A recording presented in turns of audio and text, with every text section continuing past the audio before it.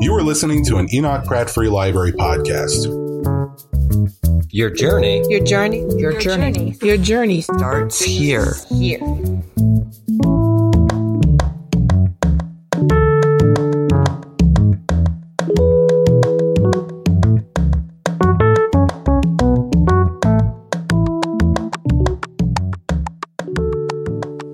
Good evening.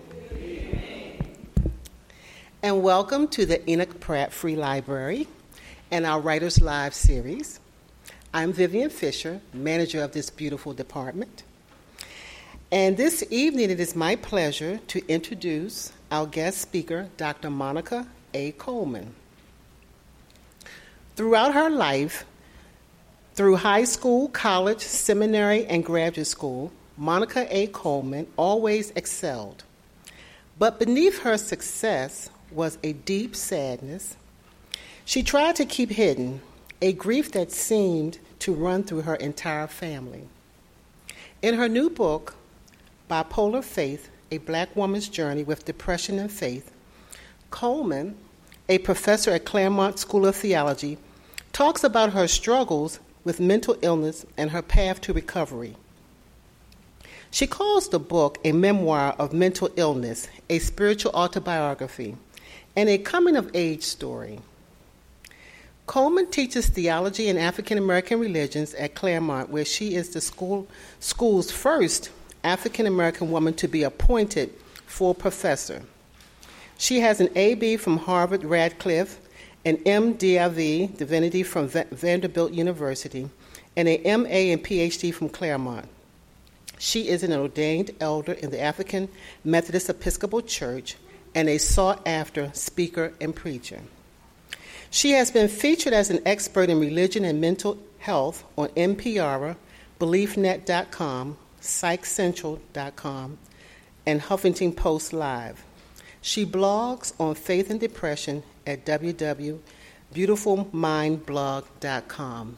Please join me in welcoming Dr. Monica A. Coleman.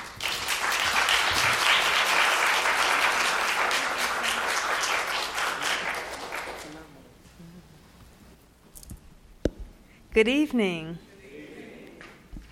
It is such a joy to be in Baltimore. If you've read some of the book, you have a sense that the D.C.-Baltimore area is a second home for me, since this is the area where a good deal of my family are. And so it is a joy to be here. The Enoch Pratt Library is such a famous place to be. And so I am honored and humbled to be here. And I just want to do, if I were in a pulpit, I'd call them Holy Ghost shout-outs. But in a library, I just say, I would like to acknowledge the wonderful work of Sister Vivian Fisher. Thank you for this wonderful introduction. Teresa Edmonds, who did so much to make this happen, working with Helena Brantley, who's not here, but is my publicist, who does all this work while I keep working and is amazing. To the people of NAMI Baltimore. Are they inside, outside? Right there. They have pamphlets outside. Grab them as you go because you will need them or you'll know someone who will need them. And so you should grab them. They are one of the best organizations in the country, I think, for really helping to educate and advocate for people who live with mental health challenges. And especially, I think they're especially supportive for people who love people who live with mental health challenges. Their family-to-family program can't be beat. Also to the Black Mental Health Alliance right out here, yes? Mental Health Association? Alliance. I had it right. Yes, the Black Mental Health Alliance for Education and Consultation, who work, if I remember correctly, specifically and primarily with mental health providers, correct?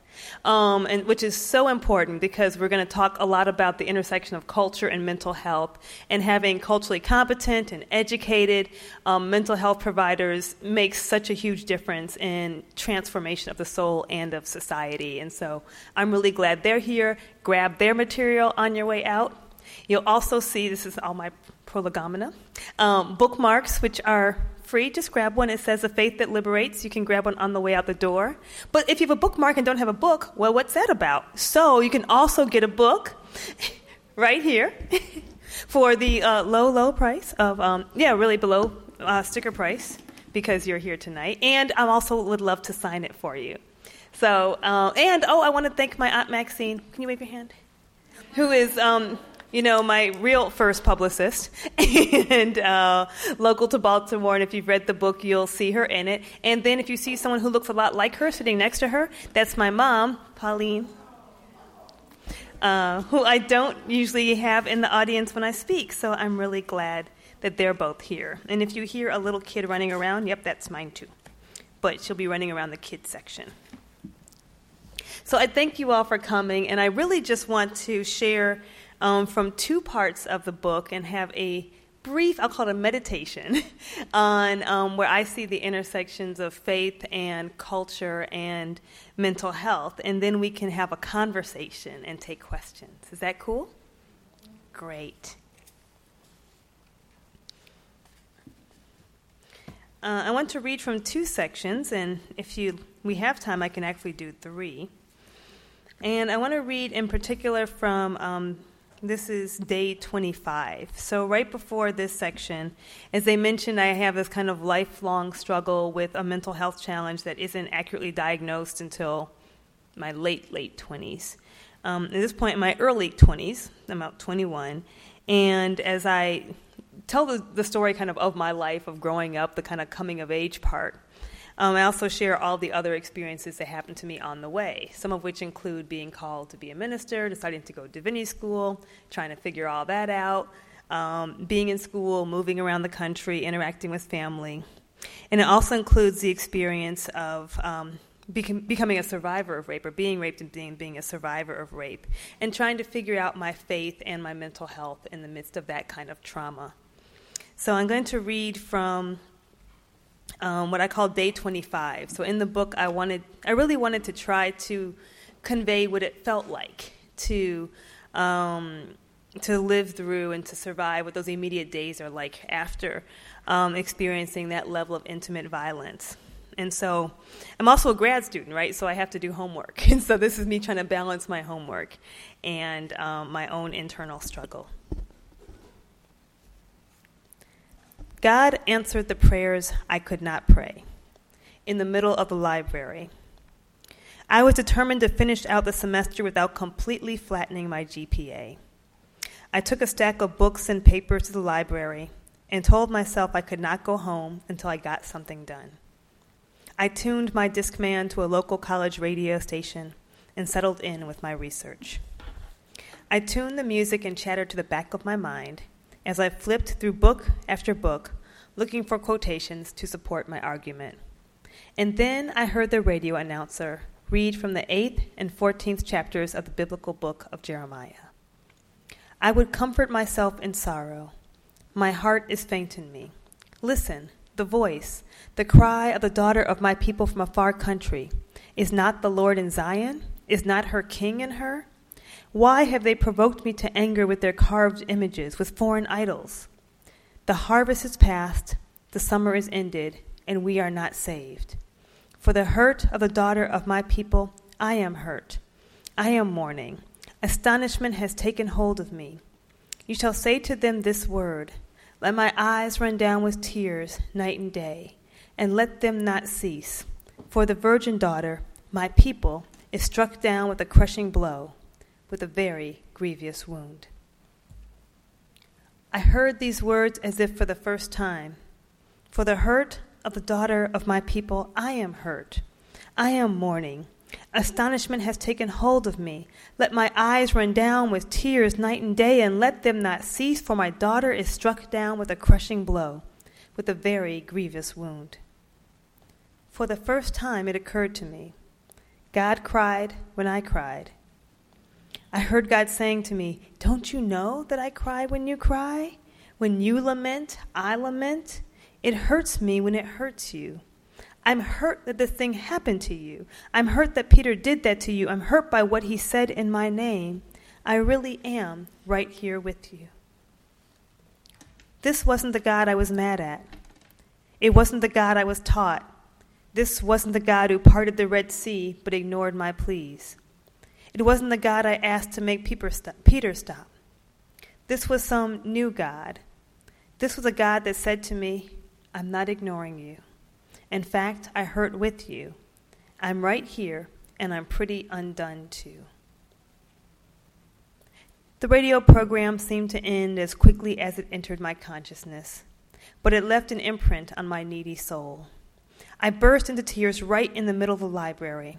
I pushed my books and papers to the side, placed my hands in front of my face, and sobbed with no regard for how much noise I made or how much attention I drew to myself. Maybe, just maybe, God cared about me after all.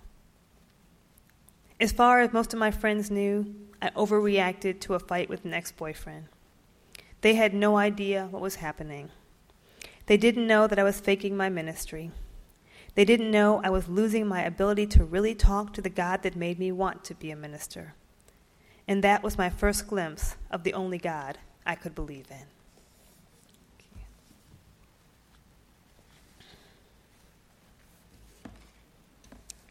The next passage I want to read, it's from the end, but it refers to the beginning. So it's not a giveaway because it's on the book jacket to tell you how the book opens. And it opens with a story of my great-grandfather who committed suicide. But my family told the story by saying he died of grief. And so I don't know until I'm much older, my 20s, that he committed suicide. What I thought was that you could get so sad that your heart would shrivel up, kind of like the Grinch, and you would die. Because I saw the Grinch, that's how I pictured it. That his wife died, and 6 months later, he was so sad that he died. And that was how I understood it until I began to find out more about the story. And that was that he hung himself, and he had my great-uncle, his son, help him to do that. And they were sharecroppers. And so they're just one beat, I would say, out of slavery, because then my grandmother and her siblings were raised by a former slave who was a family friend. Sharecropping occupies the space between fate and freedom. It's better than slavery. No overseers, whips, or gang labor. No forced rapes or breeding for children. But it's not freedom either. Picking cotton from can't see to can't see for a wage you never get. Being tied to land you know, land you work, a land that knows the prints of your feet and the crevices in your knuckles. Owned by someone else, the land owns you. Sharecropping means owing a debt you can only repay by the next year's labor and the year after forever. Sharecroppers often lived in conditions only slightly better than when they were slaves. Getting out requires working more than is sane, finding enough cotton or some loophole or a way out in the middle of the night. It is a life that is not your own. No longer slaves, but not yet free. It could drive anyone into madness. I should not have been surprised that my sharecropping great-grandfather killed himself. It's a wonder that more sharecroppers did not. You need to know about the noose. Teresa called me with urgency in her voice. You need to know what I found out about great-granddaddy. Teresa had been visiting one of our older cousins when the stories of our great-grandfather's suicide was revealed. He planned it, she said. He was teaching Uncle Robert how to tie knots for some period of time. Weeks, probably. As if they were going camping, I asked, projecting my contemporary sensibilities into the 1920s South. I don't know what he told Uncle Robert, but there's more. He had Uncle Maydi lift him up. Uncle Maydi was 12 then. He had to understand what was going on. Great-granddaddy told him to come back the next day to make sure he was dead. I was stuck between silence and screaming. Who does that? Who gets their children to help them? Who puts their kids in that position? Who teaches their kids to help them kill themselves? Teresa continued. Everyone seems to know. All the cousins from down south. When I ask, they tell me. It's not like it's a secret. There's a long pause on the phone. I move from bustling around the kitchen to a slump on my futon. I had more questions than I shared with Teresa. Why didn't anyone say anything about this? Didn't they think that this was an important part of our family history? Why were they so nonchalant about it? Maybe they were ashamed. Maybe they thought suicide was a sin. A lot of Christianity teaches that. Maybe they thought it was better if no one talked about it. as if giving it voice would give it power, would make it more real, would make them hate an ancestor they didn't even know. Teresa broke the silence. "This," she sighed, "is our family." Our cousins knew this. Did these cousins, an easy 10 to 15 years older than Mama and Aunt Maxine, know what to do with this story? Did they know that they should pass this on along with the stories of Uncle Sam, the former slave who raised their parents? Did they know that they shouldn't hide the bad memories? Did they know that we, Teresa and I and our cousins in this generation, needed them, that we needed to know who we were and where we came from? Did they have an idea that this was part of our medical history? It was as pertinent as knowing that our people tended to die of diabetes and heart disease? This story was just as complex as any other disease, some savvy combination of genetics and diet, passed down the generations like hair texture and the recipe for sweet potato pie. It was shared quietly and with intention. It was in our family's stresses, seemingly harmless lies, the silences in the face of pained circumstances. It was in our poverties and our strivings. They needed to tell the children, and not like a fact, but like a harsh warning. Don't get too close to the fire. You will be burned. Don't start drinking. You might not be able to stop. Watch out for the things that go bump in the night. Thank you.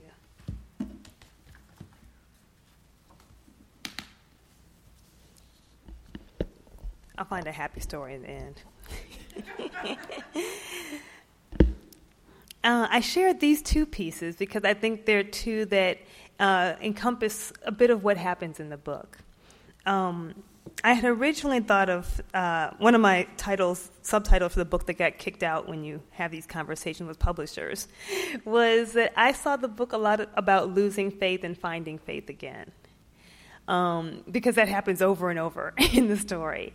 And that so often as people of faith, we're taught that having strong faith and being a good person of faith means having this great, steady, unwavering faith, right? If you come from a Christian tradition, you hear about having this faith, this type of mustard seed that can move mountains. And mustard seeds aren't that big if you've seen one, right? Even if you haven't, you're told it's small. And you're not moving any mountains. And so you must be thinking then, well, I must not have enough faith. I must not be praying right or saying something right or believing right. These are things one would think when you can't move the mountain that's in your life. And I wanted to say, oh, that's just a lot of crock, people. That's not what it's like. In real life, you lose your faith. You have doubt. Some of the greatest theologians in Western history talk about doubt being a part of faith.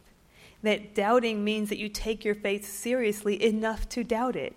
And then, in fact, doubt is an indication of strong faith. That's Paul Tillich, if you're theology heads, who says this in a wonderful book called Dynamics of Faith. But I wanted to say that, every time these things would happen, I would kind of lose my faith. But I would find it again as well. And so I would say, I don't think I can believe in this thing I've been taught. And I would find something else, or something else would find me. There would be these new ways of experiencing God and of finding faith, just by staying in the journey, just by staying the course. And so part of it I wanted to say is they kind of seem to go together for me, right? Because I think that with every for me, there were depressive episodes, but mental health episodes, I would lose something. Sometimes a lot of stuff. You lose sleep, right? You lose smaller things or daily things, but I felt like I would lose something major. I'd lose a part of myself. I'd lose a part of my faith. And so part of this was saying, but it can be found again. That's not necessarily the end of the story. And I wanted to talk about culture because I wanted to give a more complex narrative than what I call the standard narrative of mental health challenges. So the standard narrative, this is if you watch those commercials on TV where somebody is painted in gray and black and white and they're feeling really bad, and then within 30 seconds the lights come on and they're romping through the fields because they've taken this medication and it's all better now. And then they have this long series of things that can go wrong when you take the medication, right? Right, and these are things of late, meaning there were no commercials like that when I was a child. So I would say the last 10, 20 years, you have these kind of commercials. And I am not anti-medication, but I am anti, it all gets solved in 30 seconds, right? No, it doesn't, as many of us would well know. But there's this kind of idea that some people have this chemical imbalance and nobody really knows why, because it's the brain and the brain is complicated and we don't really understand the brain. But there is a chemical imbalance, and if you take medication and maybe some therapy involved in there, then you will get better and you will be well. And I actually don't say that's wrong, but what I want to say is that it's so much more complicated than that. That there's so much that goes on with how any of us get to the challenging places we get to, and that there are these combinations of poverty and war and oppression, Jim Crowism, right, and trauma, and perhaps then chemical imbalances and fear, right? All of these things that shape our experience. Well, how could somebody be okay if they grow up seeing their friends lynched? How could somebody be okay when they're coming back from war, right? How could somebody be okay when every day they're wondering if their kids have enough food to eat? Yeah, you're going to be fine. No. And then thinking of your mental health feels like a luxury when you're in a survival mode. And for so many of us, this is part of our stories, part of our culture, and I say part of American stories, right? These are usually these larger social issues that created all throughout society that we're all living in and responding to and inheriting. And so it's really complicated how we get there, and so it's complicated how we get well. And I am an advocate of medication if it's important and if it's needful and if it helps to save your life, because being alive is an excellent thing.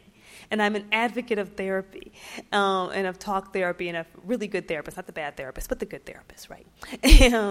But we also know there's so much associated with class and access to health care and then access to the good people in that system that make it so difficult. And so there are great advocacy organizations that do work in trying to help break down those barriers and help to fight for laws that make things better, but that still doesn't say what happens to your life and your faith.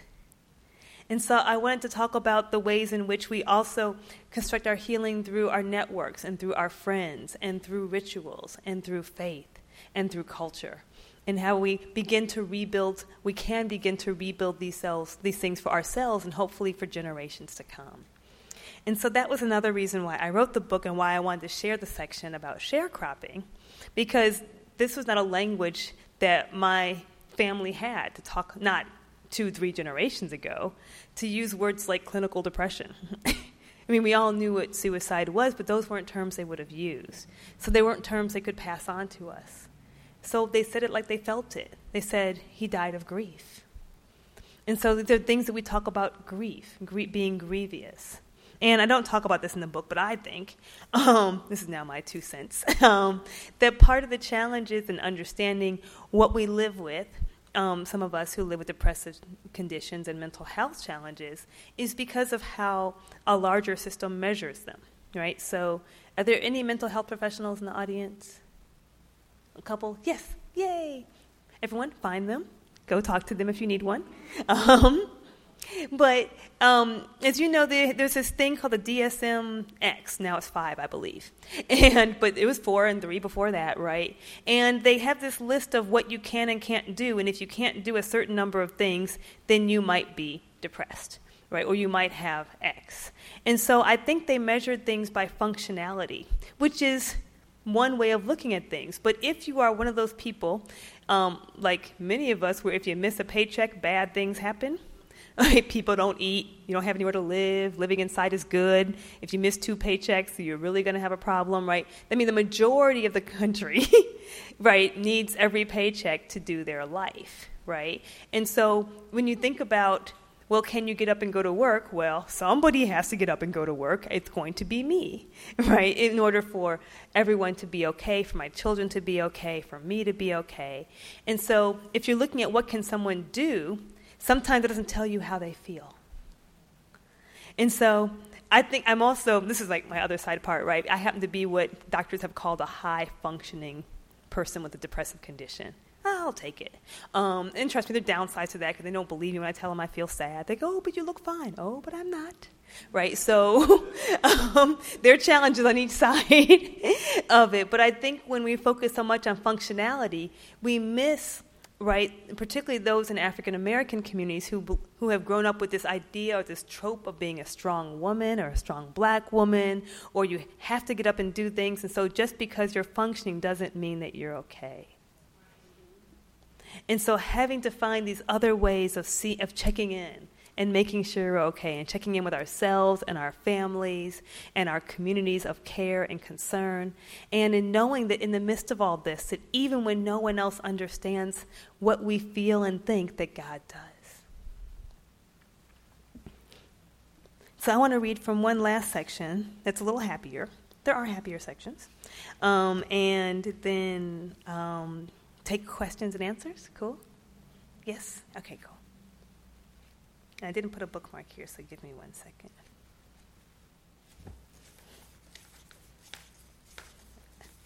Now I'll look at the table of contents like everyone else. Okay. Oh, this is a fun one. Okay, so this section I want to share from. I am still living in Nashville at this part, and this is just about,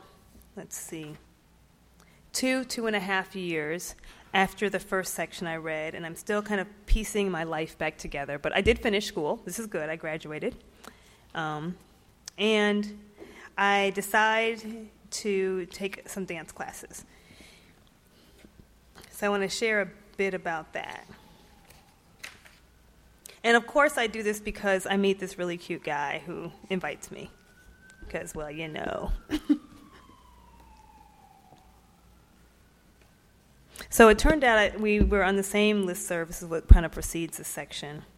And we email each other from the listserv, and then it's like, hey, we realized we actually had seen each other in a club before, this little poetry, kind of Love Jones-style poetry club, mobile poetry club. I'm like, hey, I'd seen you there before. And so there I'm like, oh, here's this guy. So I was drawn to this deep brown man with long dreadlocks, silver hoops in his eyebrows and ears, and eyes the color of Godiva dark chocolate cherry cordials when you lick them before you bite in. Just saying. He liked books. He liked music. We began to talk. We began to date. He was a drummer. He drummed through high school and college and in Nashville at The Village. You should come by The Village and dance sometime. The Village was Nashville's African-centered cultural arts center. They offered an after-school program and summer camp for children, but they are best known for the drum and dance classes. Housed in a bright yellow renovated warehouse, the dance floor occupied most of the space. The shop was jewelry, the waiting area, the women's locker room, and carpeted border all together took up less than 1/8 of the space. You could rarely enter the Village without hearing the sound of drums and seeing women, children, or men dancing. The Village Drum and Dance Ensemble danced around the community at street fairs, art shows, schools, and cultural festivals. So, the lead drummer at the Village also played drums at my church. He told me to come by sometime, take classes. I kept saying I couldn't afford it, graduate student budget and all. After graduating, I said, well, you know, I work nonprofit, right? On a budget. Outside of the party and club scene, I never danced. Doing the Running Man, Cabbage Patch, Kid and Play, or even Bankhead Bounce to a DJ is different from ballet, jazz, or tap. That was real dancing. West African dance looked tremendously difficult. Don't worry about the money, he yelled back each week as I scooted out the door of the church. But at Corey's invitation, I drove to the Village one weekday evening for dance class. The first few times I went to dance class, I was quiet and shy. I didn't know the other class members who seemed unified in friendship and dance. I stumbled across the floor and hobbled back in line, tired and exhausted. When I was close to the drummers, Corey said snidely, struggling? I was struggling. I thought of myself as being in good shape, but dancing was more intense than running or lifting weights. It was over an hour of intense cardiovascular activity. I started going to the gym just so I could be in shape for dance class. Still, I struggled. Da-da-da-da-da-da-da. This was becoming a familiar sound. It's the sound of a break. When the drummers play that sound, the drum beat changes, the movement of the dance changes. Listen to the drums, the instructor said. Don't just count the beat. Listen to the drums. Start after the break. Change on the break. I don't hear the break. I can't remember the movements, I told the instructor.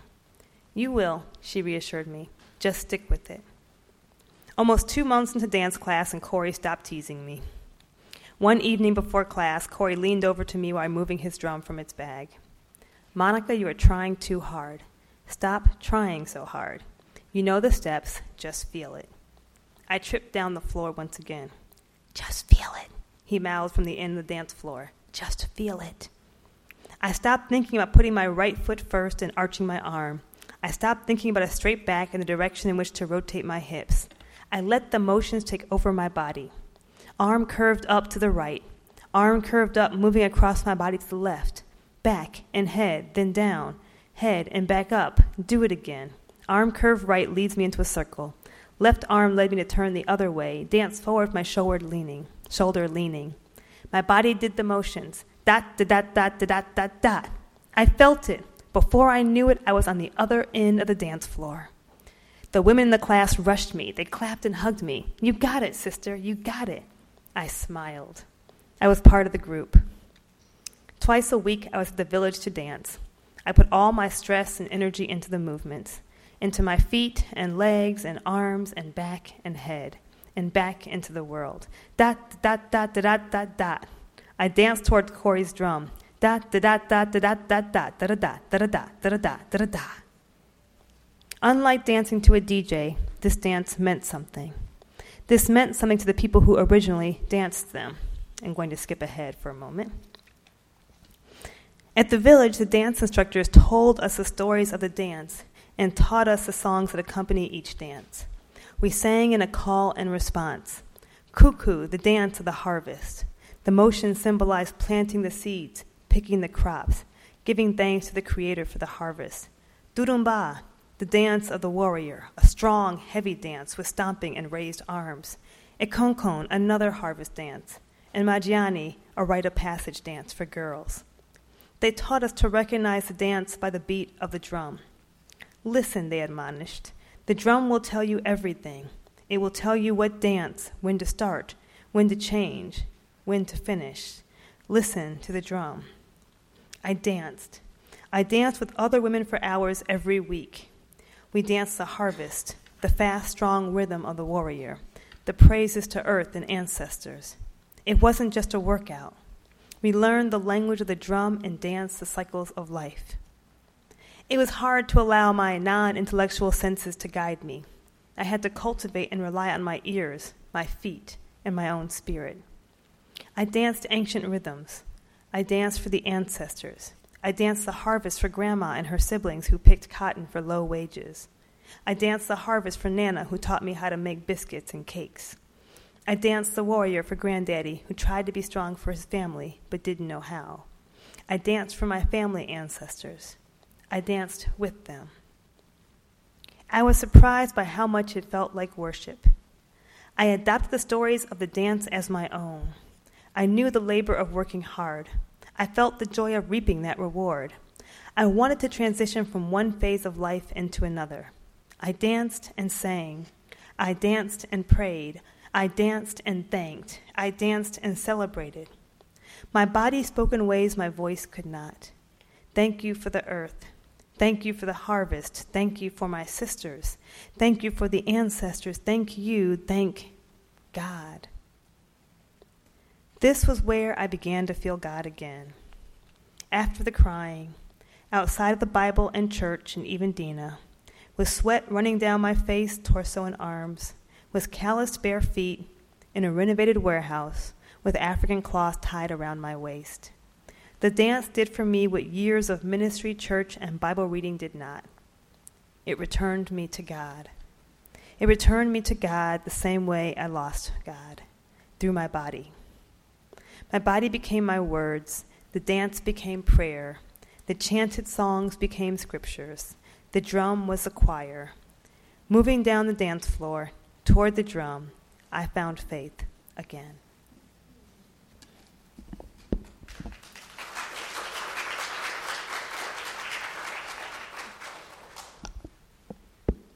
So we have time for questions, right? Great. And conversation, I'd say. Yes, we're going to pass the mic around. Please talk into it because we are podcasting this. Thank you.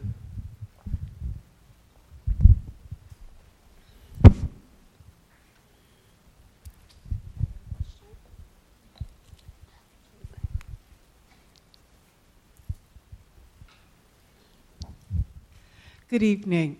I'm someone who's personally living with bipolar illness, and in my experience, I have had challenges in the faith community of getting support around that. There's been misunderstanding in the church, at least in my church experience, of just either rejecting mental illness as something that, well, you just need to pray about it more, or you have a demon, just rejection around that. And I must admit I haven't read your book yet, but what has your experience been?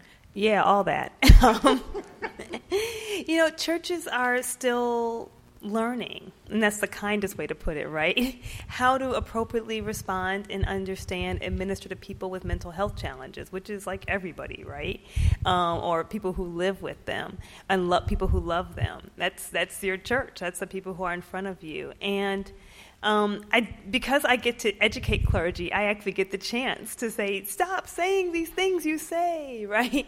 I have favorites that are horrible, right? Like it's a demon, right? Of course, no one says that it's a demon. What they say is, it's a tool of the enemy, cast it out in the name of Jesus. Well, if that worked, I would have done that, right? So there's that.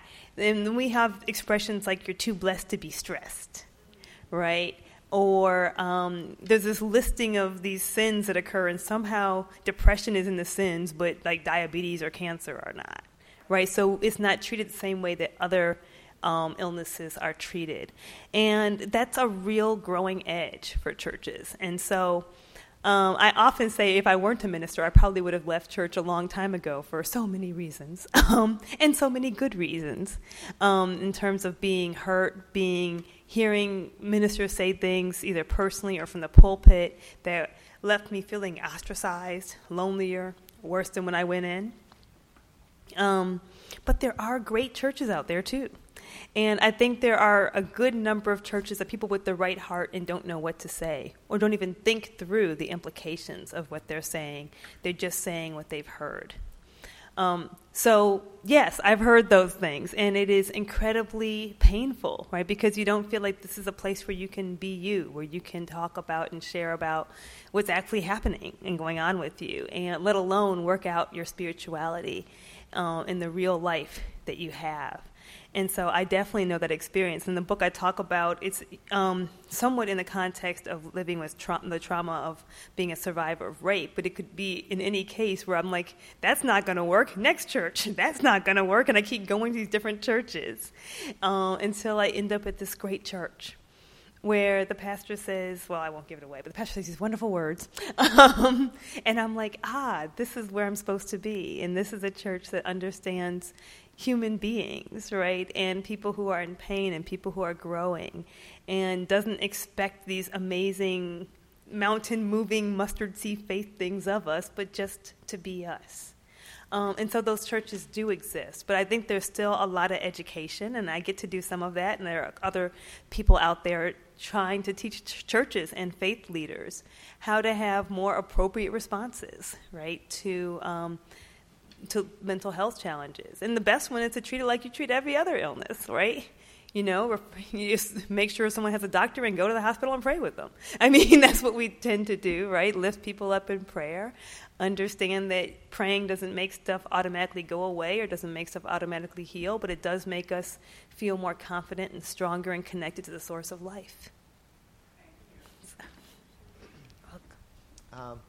Thank you, first of all, for coming here and talking and sharing your personal story. Thank you. I have discovered that I am a trauma survivor. Childhood emotional neglect is the trauma source. But what has really been a huge hurdle for me was a denial, almost of recognizing my vulnerabilities, my inappropriate actions, my irrational behavior. And I think that's, in my own study, it's I guess, a defensive mechanism, and also probably the shame that was poured upon me. Mm-hmm. Is that your experience as well, and is that also a barrier to all of our health, our mental health? I would say in some ways yes and yes. I mean, everyone's trauma is different depending on what caused it, I think, and also one's response to it.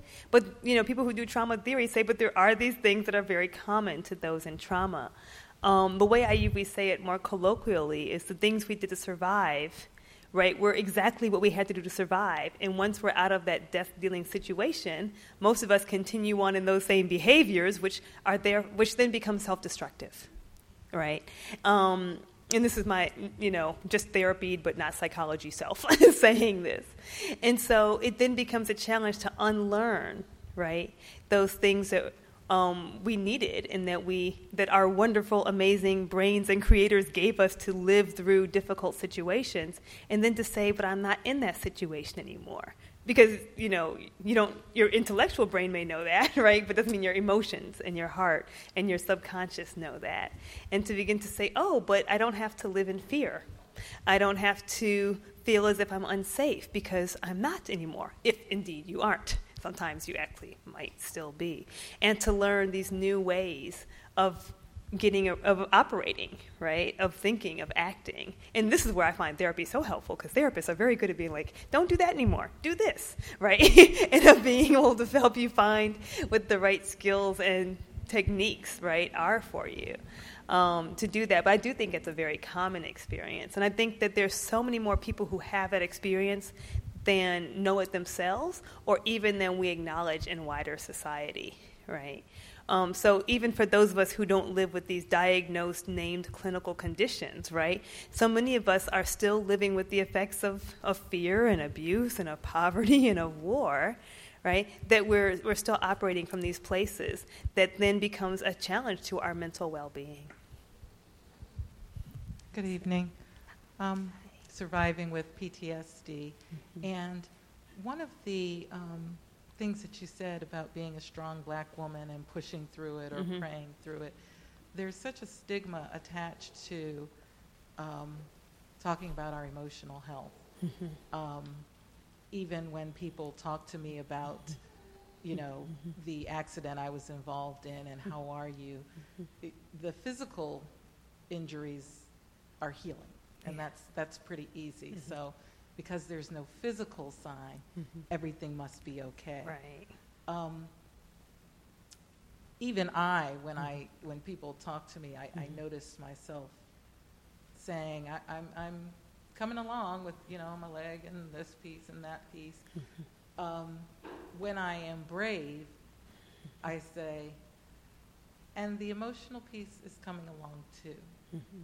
But so often, I don't, right, because of the stigma attached to it, mm-hmm. and what does that mean, and people's mm-hmm. low tolerance mm-hmm. of that, yeah. and because they don't know what to say right. afterwards. So I think that one of the big things is what's accepted mm-hmm. in our society from us in terms of emotional health and it just not being a part of the conversation still so widely. No, I agree. When people are afraid of stigma, they're not being paranoid. There is stigma, right? I had a place of employment, not where I work now, but a place where I worked where I had a colleague who was often kind of trying to challenge the system of how things worked, and usually in very good and healthy ways, like, well, what about this, or have you thought about that, or shouldn't we be advocating for people who don't have a voice? And I would hear other people talking about my colleague saying, well, that person's bipolar. I'm like, what's that got to do with the fact that the system needs to be challenged sometimes, right? And so I'm like, well, I'm not going to say anything if this is how they're talking about somebody else, right? And trying to dismiss, right, where somebody's coming from or their efforts they're making. And this is so typical. Right, and these are the people who said it out loud with no shame to the stigma, right? Let alone the people who think it, right? And then make decisions based on those ideas without ever saying it out loud. And so I think there is very much so still a stigma, still the fear of judgment. And particularly for those of us, who may feel like you're in a marginalized or minority position in your job or in the workplace or in some aspect of society, and you were raised perhaps like I was, that you have to do twice as much to get half as much acknowledgement, right? You don't let them see you sweat, fake it till you make it, right? You don't want someone to see this chink in your armor, right? Because it was hard enough to get here anyway, or I'm the only one, or what will they think of all the other black women, right, who come along after me if they can see that I'm human. And so I know for me, it took me a long time to say, wait a minute, I'm actually a human being, and that's okay. That God made me a human being, which means that we're not perfect, right? So many around you have expectations. Right, and so when the expectation, and then you kind of take it on yourself, right, because then you want to live into, right, what it is. And so I think it begins with the people closest to you. Yeah, we can't make the whole world happy. But, we can't even be honest with the whole world. They don't even care, right? But I talk about in the book how my friends had to tell me, let us be your friends. Like, you care about us, let us care about you. And I'm like, oh, yeah, because I'm so busy trying to be even strong among them. And, of course, it's seeking out through all the leaks and the cracks, and I'm the only one who actually thinks I'm hiding something. And so, to be honest with those who are close to me, who actually do care about my well-being. So, no, I'm not honest with the whole world. Well, I guess I am now. But I generally... Right, generally not. But with those who were closer and who actually cared about me, and they say how you're doing, they really did want to know. And so I would say how I'm doing, and then I would say, you don't have to say anything back if you don't want to, right? Tell them what would be helpful to say or do, right? So a little education along with your sharing. Or if it's, let me know if there's something I can do for you. Actually what I would love would be if you could do takeout on this night. Whatever it is, have this little list in your mind so that people can be helpful in the ways that they can, so that it takes some pressure off of the ways in which people can't be helpful, and you just have to go through it. If that helps at all. Sure. Monica, you are refreshing. You truly, truly are. I'm particularly intrigued by the point that was raised by the gentleman concerning trauma. Mm-hmm. But, to be very honest, being a mental health professional, being someone who has been in therapy, mm-hmm. dealing with life experiences, and then also knowing that the mental issues that I've dealt with are generational, mm-hmm. from generation to generation. All of those things combined. But what I wanted to say in a form of a comment and then a question to you, Monica, was it is so often necessary where the trauma or where the realization that something's not working right, when that takes place, generally it takes place in someone who's quite young, probably in childhood or adolescence. And in addressing that, and coming to the acknowledgement of it, we call it meeting the child where the child is. Oftentimes, the healing process begins at meeting you where that point of, realization took place.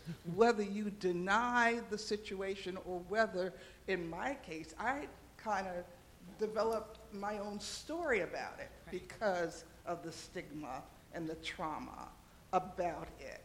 So having to meet you where you happen to be is a very important part of the healing process. Monica, my question is, mm-hmm. in any way did you experience that or come to that realization? Did I meet the child?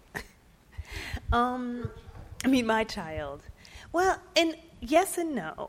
In a way, there wasn't this single moment where things broke or went wrong, right? This is part of why it took me so long to get an accurate diagnosis. There are a couple reasons for that. One is I kept moving.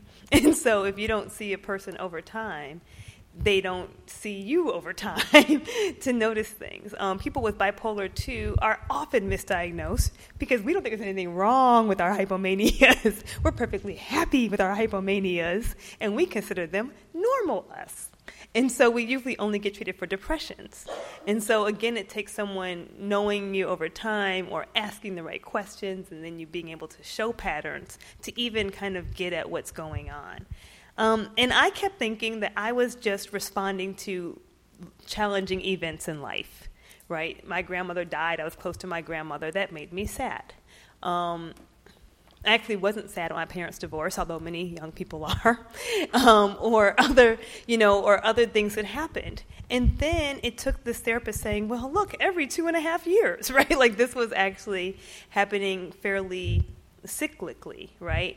And that would make one person sad would make me in the throes of depression. So it was the level of response that I had that kind of indicated more and more where I was. All I have to say is it wasn't like there's this moment as a child or as a young person where I could kind of say this is where I had to come back and heal myself. What did happen, which I do write about in the book more, is that I had to kind of go back and remember things more the way they were. And so it was a situation where I'd often blame myself as an adult for exacerbating my own pain because I didn't share or I didn't tell people what I was going through. And then I had to say, wait a minute, I did. And had to kind of retell the story the way it actually was, which was that I did tell people. And I told them in the way that any adolescent would tell someone, right? Maybe through poetry I wrote or through saying this or through saying that. And sometimes they didn't take me seriously. They didn't believe me. I mean, this is all pre-Columbine. I would tell people there were no counselors in high schools, right? Until post-Columbine, there were like guidance counselors, but not like counselors, right? This is a newer thing, relatively speaking. So I don't think that they even recognized, per se, what I was saying. Or the people who did, there was so much more interest in maintaining a particular image of our family than there was in, like, getting me help. Or there was some interest in getting me help, but then it was not seen as something that was like, wow, we should take this really seriously. It was like, oh, we should do something about this. But even that was a bit of a struggle and a bit of a fight, and you have to read the book to see why. And so for me, it became really revelatory to say, wow, I don't have to feel like it's my fault that no one knew or no one helped me. I did tell them. They just, let's put it in the kindest light, didn't know how to respond. And so that was the child me, I guess, I met. Looking back and saying, whoa, you were not someone who kind of kept it a secret all the time, right? You were someone who did tell people as much as a teenager would. And that was very liberating then for the adult me.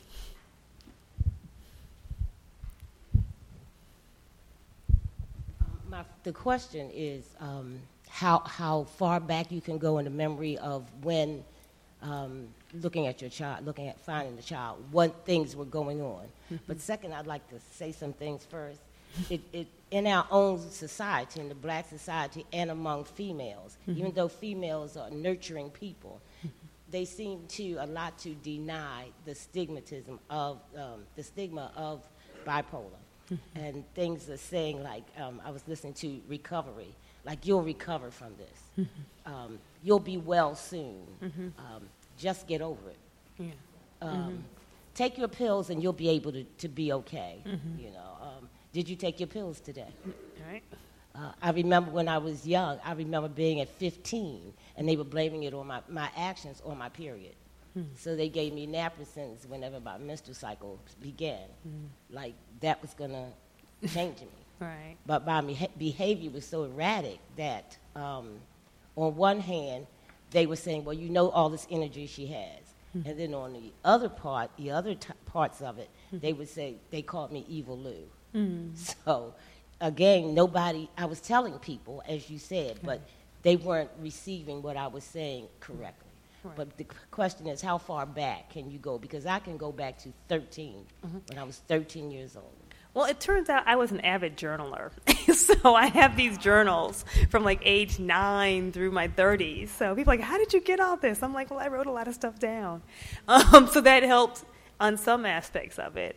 I'm also willing to admit the slippages that occur in memory, right? That we don't remember things exactly as they occur, but the way we remember them is still very real, right? So there's a famous biblical scholar named John Dominic Crossan, and he is Irish, but he's lived in the States for most of his older adult life. And he says, this is a story he tells about memory. He says that when I think about being a child, we're driving down the right-hand side of the street. Well, I'm Irish. We were clearly not driving down the right-hand side of the street. We were on the left-hand side of the street. But because I've been here so long, my memory is reconstructing this, right? Does that change the validity of whatever it is I remember happening in the car? No. But we weren't on the right-hand side of the street. So these are things that kind of happen, right, in our memory. That it's not so unusual, right, that we remember things differently. So I remember a lot of stuff from fairly early on. Not my whole life. My mom will show me pictures of my preschool friends, and I don't know who they are. Like, I have no recollection of little Jade, right? She was your best friend when you were 3. Don't you remember? I'm like, no. I don't. But I remember other certain conversations that were very meaningful that may have happened when I was 3 as well. Right, so I remember the things that shaped me greatly. So apparently Jade didn't shape me greatly, but I remember the conversations my parents had with me about race when I was 3. I remember things that I thought about when I was 4, right? So if I say, well, how old was I? I remember where I was in school. I'll be like, wow, I really wasn't that old. So it depends on what it is, right? The story kind of begins when I'm 13, but then I flash back a little bit to earlier days as well.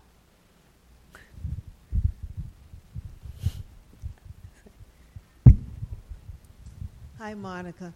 One of the quotes that is in the book that I really like is, the secret is courage. And for those of us who have a mental illness, that courage can be as simple as getting out of the bed in the morning. And acknowledging to ourselves that, hey, wow, I accomplished something this morning. I got out of the bed. I drank some water. I walked around. So it's the courage aspect, I found that very helpful, reinforcing. When you were younger than 13, and it was at a time, I don't know, it may have been during the summer. Something that I remember vividly is standing at the counter fixing breakfast, and I'm not going to say you snuck up behind me, but you were behind me before you heard, and I didn't hear you coming into the kitchen. And you did your favorite. Oh. Yes. Yeah. And you said, Aunt Maxine, you know, we need more hugs around here. That's what we need, more hugs. So I don't know if you remember that. I remember doing that often, so yes, I do remember that. Yeah, that's my aunt, everyone. And I did often poke her and tell her we needed more hugs around here. And they did. We all did. But you bring up the part, I will share where that comes from, actually, the part of the book, because it wasn't like I was sitting around trying to write deep, smart lines. I wish. I was like, let me tell the story. And then I look back and say, oh, that sounds really smart. Who knew? And it's actually near the end of the book. I won't read the whole section. I'll read the one paragraph where I talk about once I kind of have this diagnosis, what do I do about it and how do I find community? And I try different places, and I'm like, nope, that's not going to work. Nope, don't like those people. Right? And how I begin to make other friends who also live with depressive conditions. And so this is my reflection on it.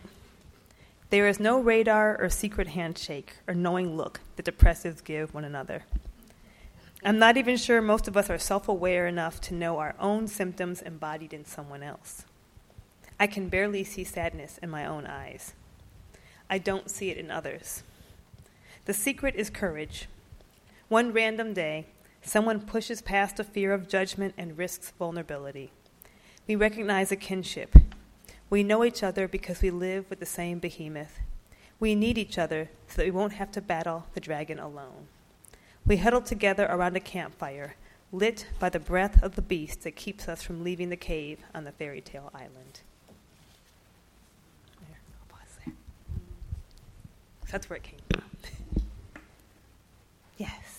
Hi, how are you? Hi. Thank you so much for writing this book and for being here. This is, I think, a conversation we need to have more and more. I'm just curious. I actually have two very close girlfriends who both live with bipolar disease, and so I've experienced many interesting situations. But I think because both my parents were psychiatric nurses, I tend to not be afraid of mental illness. I assume we all have some little aspect.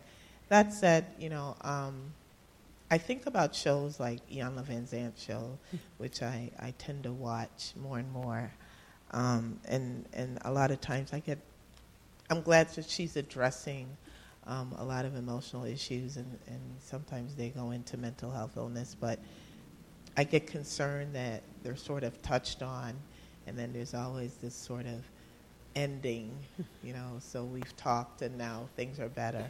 And I'm just curious to know how you feel about how the media in general deals with mental illness more so. I guess in some ways it's a reality show. And I always encourage people to remember that's entertainment, even if it's, a serious topic. At the end of the day, it's entertainment. I'm just wondering how you feel about, have you seen any progress in terms of a positive progress in how the media deals with the topic of mental illness? Just curious. That's a really good point, and I do think about it a lot. Now, mind you, I don't have a TV, so I'll preface it with that. But I have Hulu and Netflix, right? So I have a sense of what's out there. And I live in L.A., right, where the magic is made. And I do often tell people, you don't go to TV for representations of real life, right? That's not what TV is for, even if it's called reality TV. And most depressive conditions are incredibly unentertaining, right? Like, depression is not fun or sexy or dramatic. It's like lying in bed not getting anything done, right? No one wants to film that. And so I think for the everyday reality of most mental health challenges, it's really not interesting or entertaining, right? Like going from one doctor to another, going from one office to another, trying to figure out how to get the right medicine and get the right bills, and then this not turning out well, and then vomiting, and then getting another medicine. Like, that's tedious. No one wants to see that on TV. So there aren't that many, I would say, realistic representations of the dailiness, right, of what it means to live with a mental health challenge. That being said, they're getting better. Right? There are more, I think, particularly people are talking more about depression. People are talking more about, there are, I think, more movies, a couple TV shows. God, I can't remember what TV show I was watching. I was like, gosh, this show is really weird, but this bipolar character on here, I want to see what they do with her. Right? So, and for better or for worse, people watch TV like it's real. Right? I saw an interview with Shonda Rhimes where she says that she was talking about Grey's Anatomy and saying that people really do pay attention to the medical side of it. And sometimes they'll even go into a doctor. They'll tell her, oh, I thought I had some symptoms like that and went in, right? So that people really, so she goes, it's really important that we not fudge on this because people are taking it seriously. Now, sometimes it's disturbing that people take television that seriously, but sometimes it's also good, right? Because it gets our attention. It starts the conversation. It makes us more aware. And so I think for the cases like that, and I think it is making us more aware, and there are more realistic portrayals, less condemning portrayals, but more, wow, this person needs some help. How do we get them help? Tends to be what you see more and more as compared to this is the homeless crazy person, right? Although, of course, many people who are homeless because they can't get good mental health services. So that wasn't an inaccurate portrayal, but it wasn't a helpful portrayal, right? So I do think it's getting better. But TV solves life problems in like 45 minutes, right, or 22 minutes, right? Which isn't how it really happens. I mean, people on TV are like characters of children are never parenting their kids on TV, right? You're like, where are those kids? I mean, so there's all types of things that aren't really realistic. I hope that with the best of many of the reality shows, every now and again they'll say, we're giving you a referral in your local area, right, for ongoing care. I mean, I remember Dr. Phil used to do that a lot. Last time I saw Dr. Phil, right? So I find that encouraging. So I hope that also happens, that while they show us the sensational part, that they're giving that referral. That would be, I would say, responsible television.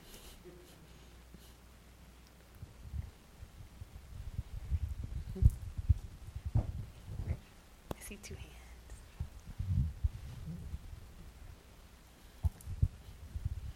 Well, I want to thank you also for this wonderful book. And I'm going to put it on my listing for my students to read. Thank you. And there was something that struck me, because we were talking about being a child and going through that. As a parent, as a therapist, and watching children, and our world is so weird right now, and our children are so involved in technology, and they're tuning us out, they're tuning their teachers out, and we're not tapping into their real emotions and feelings. And somewhere around on page 44, 45 in your book, you talked about being a keeper of secrets wearing a mask, and you used Paul Laurence's Dunbar's poem, and I thought it was very compelling, because you said, we wear the mask that grins and lies, it holds our cheeks and shades our eyes. This debt we pay to human guile, with torn and bleeding hearts we smile, and a mouth with marred subtleties. Why should the world be otherwise, in counting all our tears and sighs? Nay, let them only see us while we wear the mask. And I think about how many people on a day-to-day basis, not just the children, but all of us wear masks.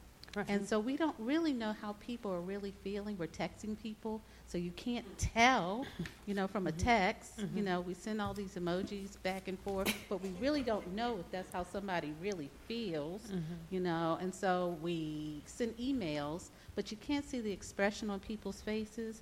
So you're talking as a child that your parents didn't recognize, even though you kept telling people, I'm feeling this way, and they were denying you, your emotions, so you were kind of shutting it down.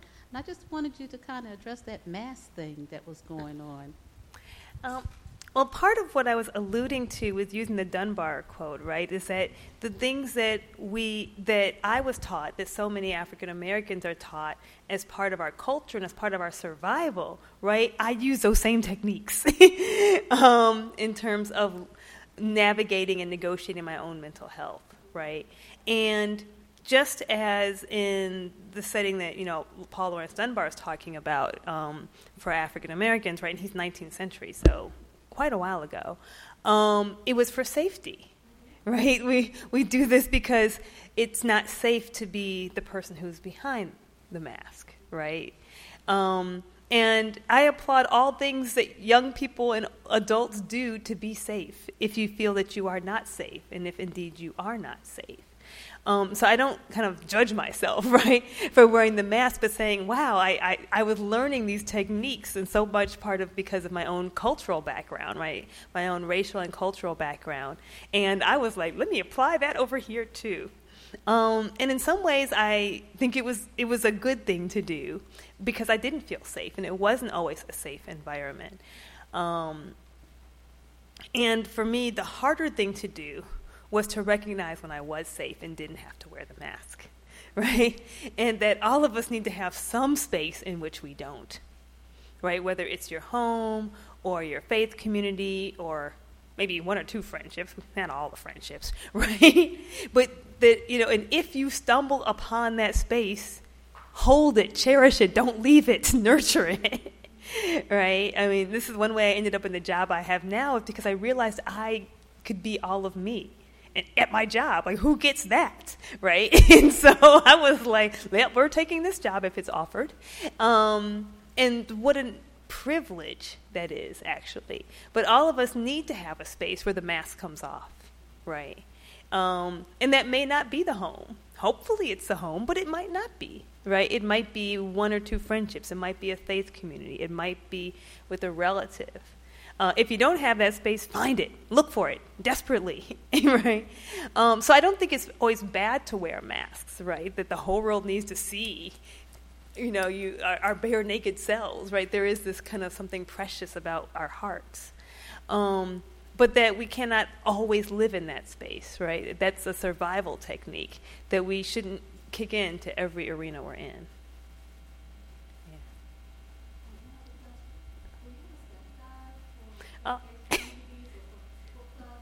Oh, people ask me, will I have a study guide? Would you use one if I had one? Okay, so I will work on one. Okay, I see hands here. So I thought that your description of finding your faith again through dance was very interesting and intriguing. And I wanted to know if you still use dance in that way in your life. The short answer is no. My therapist is like, you need to get back to dancing. I'm like, yes, I do. Once I get some sleep, right? So I have a young child, so that just reordered all my time. No, yes, as people who are parents know, right? Like we're just getting to sleep into the night and all these different things. And so it is very much on the list of things to do, right? But I do, one thing, it was in the book, it got cut from the book in the publishing process. What my other some of my other practices are. I do think it's important to have what I would call spiritual practices, right? That you use every day, something every day. And many of mine are embodied, right? So what's not in the book that I've talked about in other settings is I cycle a lot now, which is a really big deal for me because you know how most kids learn how to ride a bike when they're 4 or 5? I didn't, for whatever reason. I learned how to ride a bike when I was about 15, then I forgot. Yes, you can forget. And then I learned again when I was 19. They would say, just like riding a bike. Not true, not true.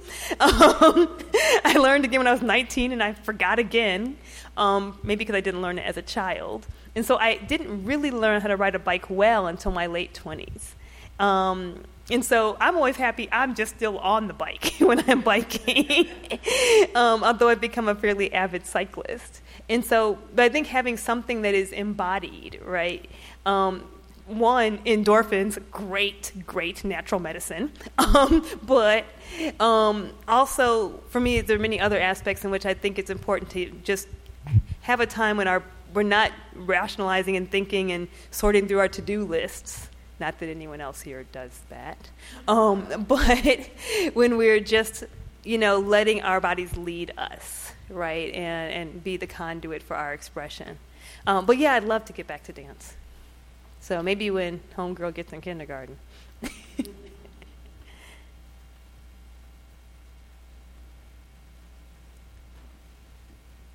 I saw another question up front. All right. Oh, okay, Mike.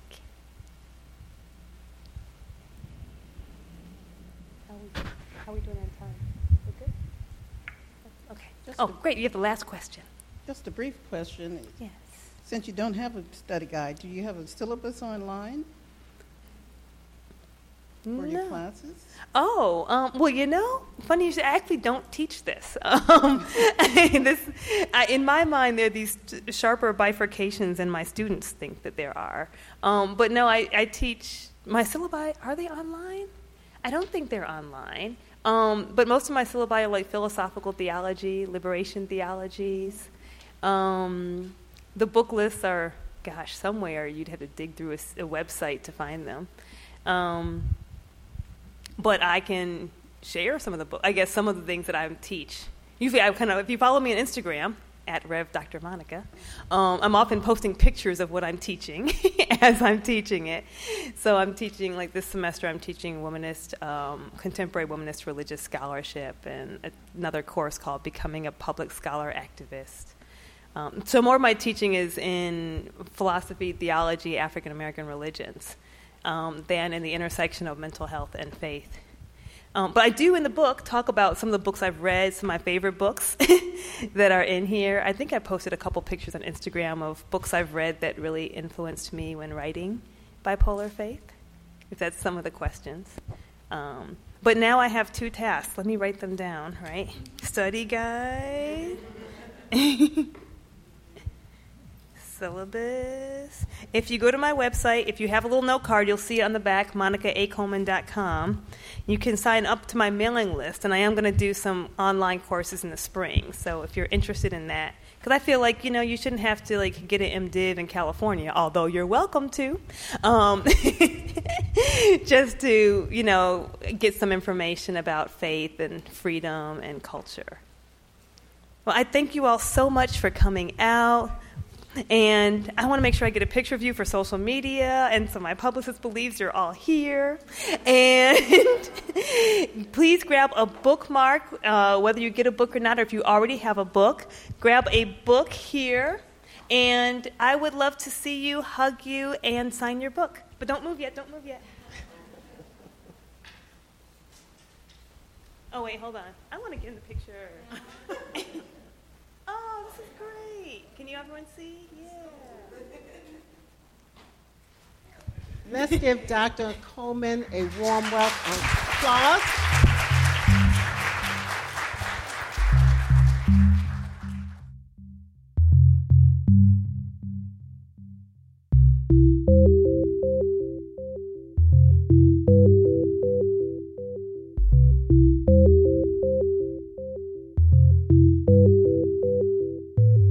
This podcast is a production of the Enoch Pratt Free Library and the Maryland State Library Resource Center. For more information and to access more library resources, please visit prattlibrary.org.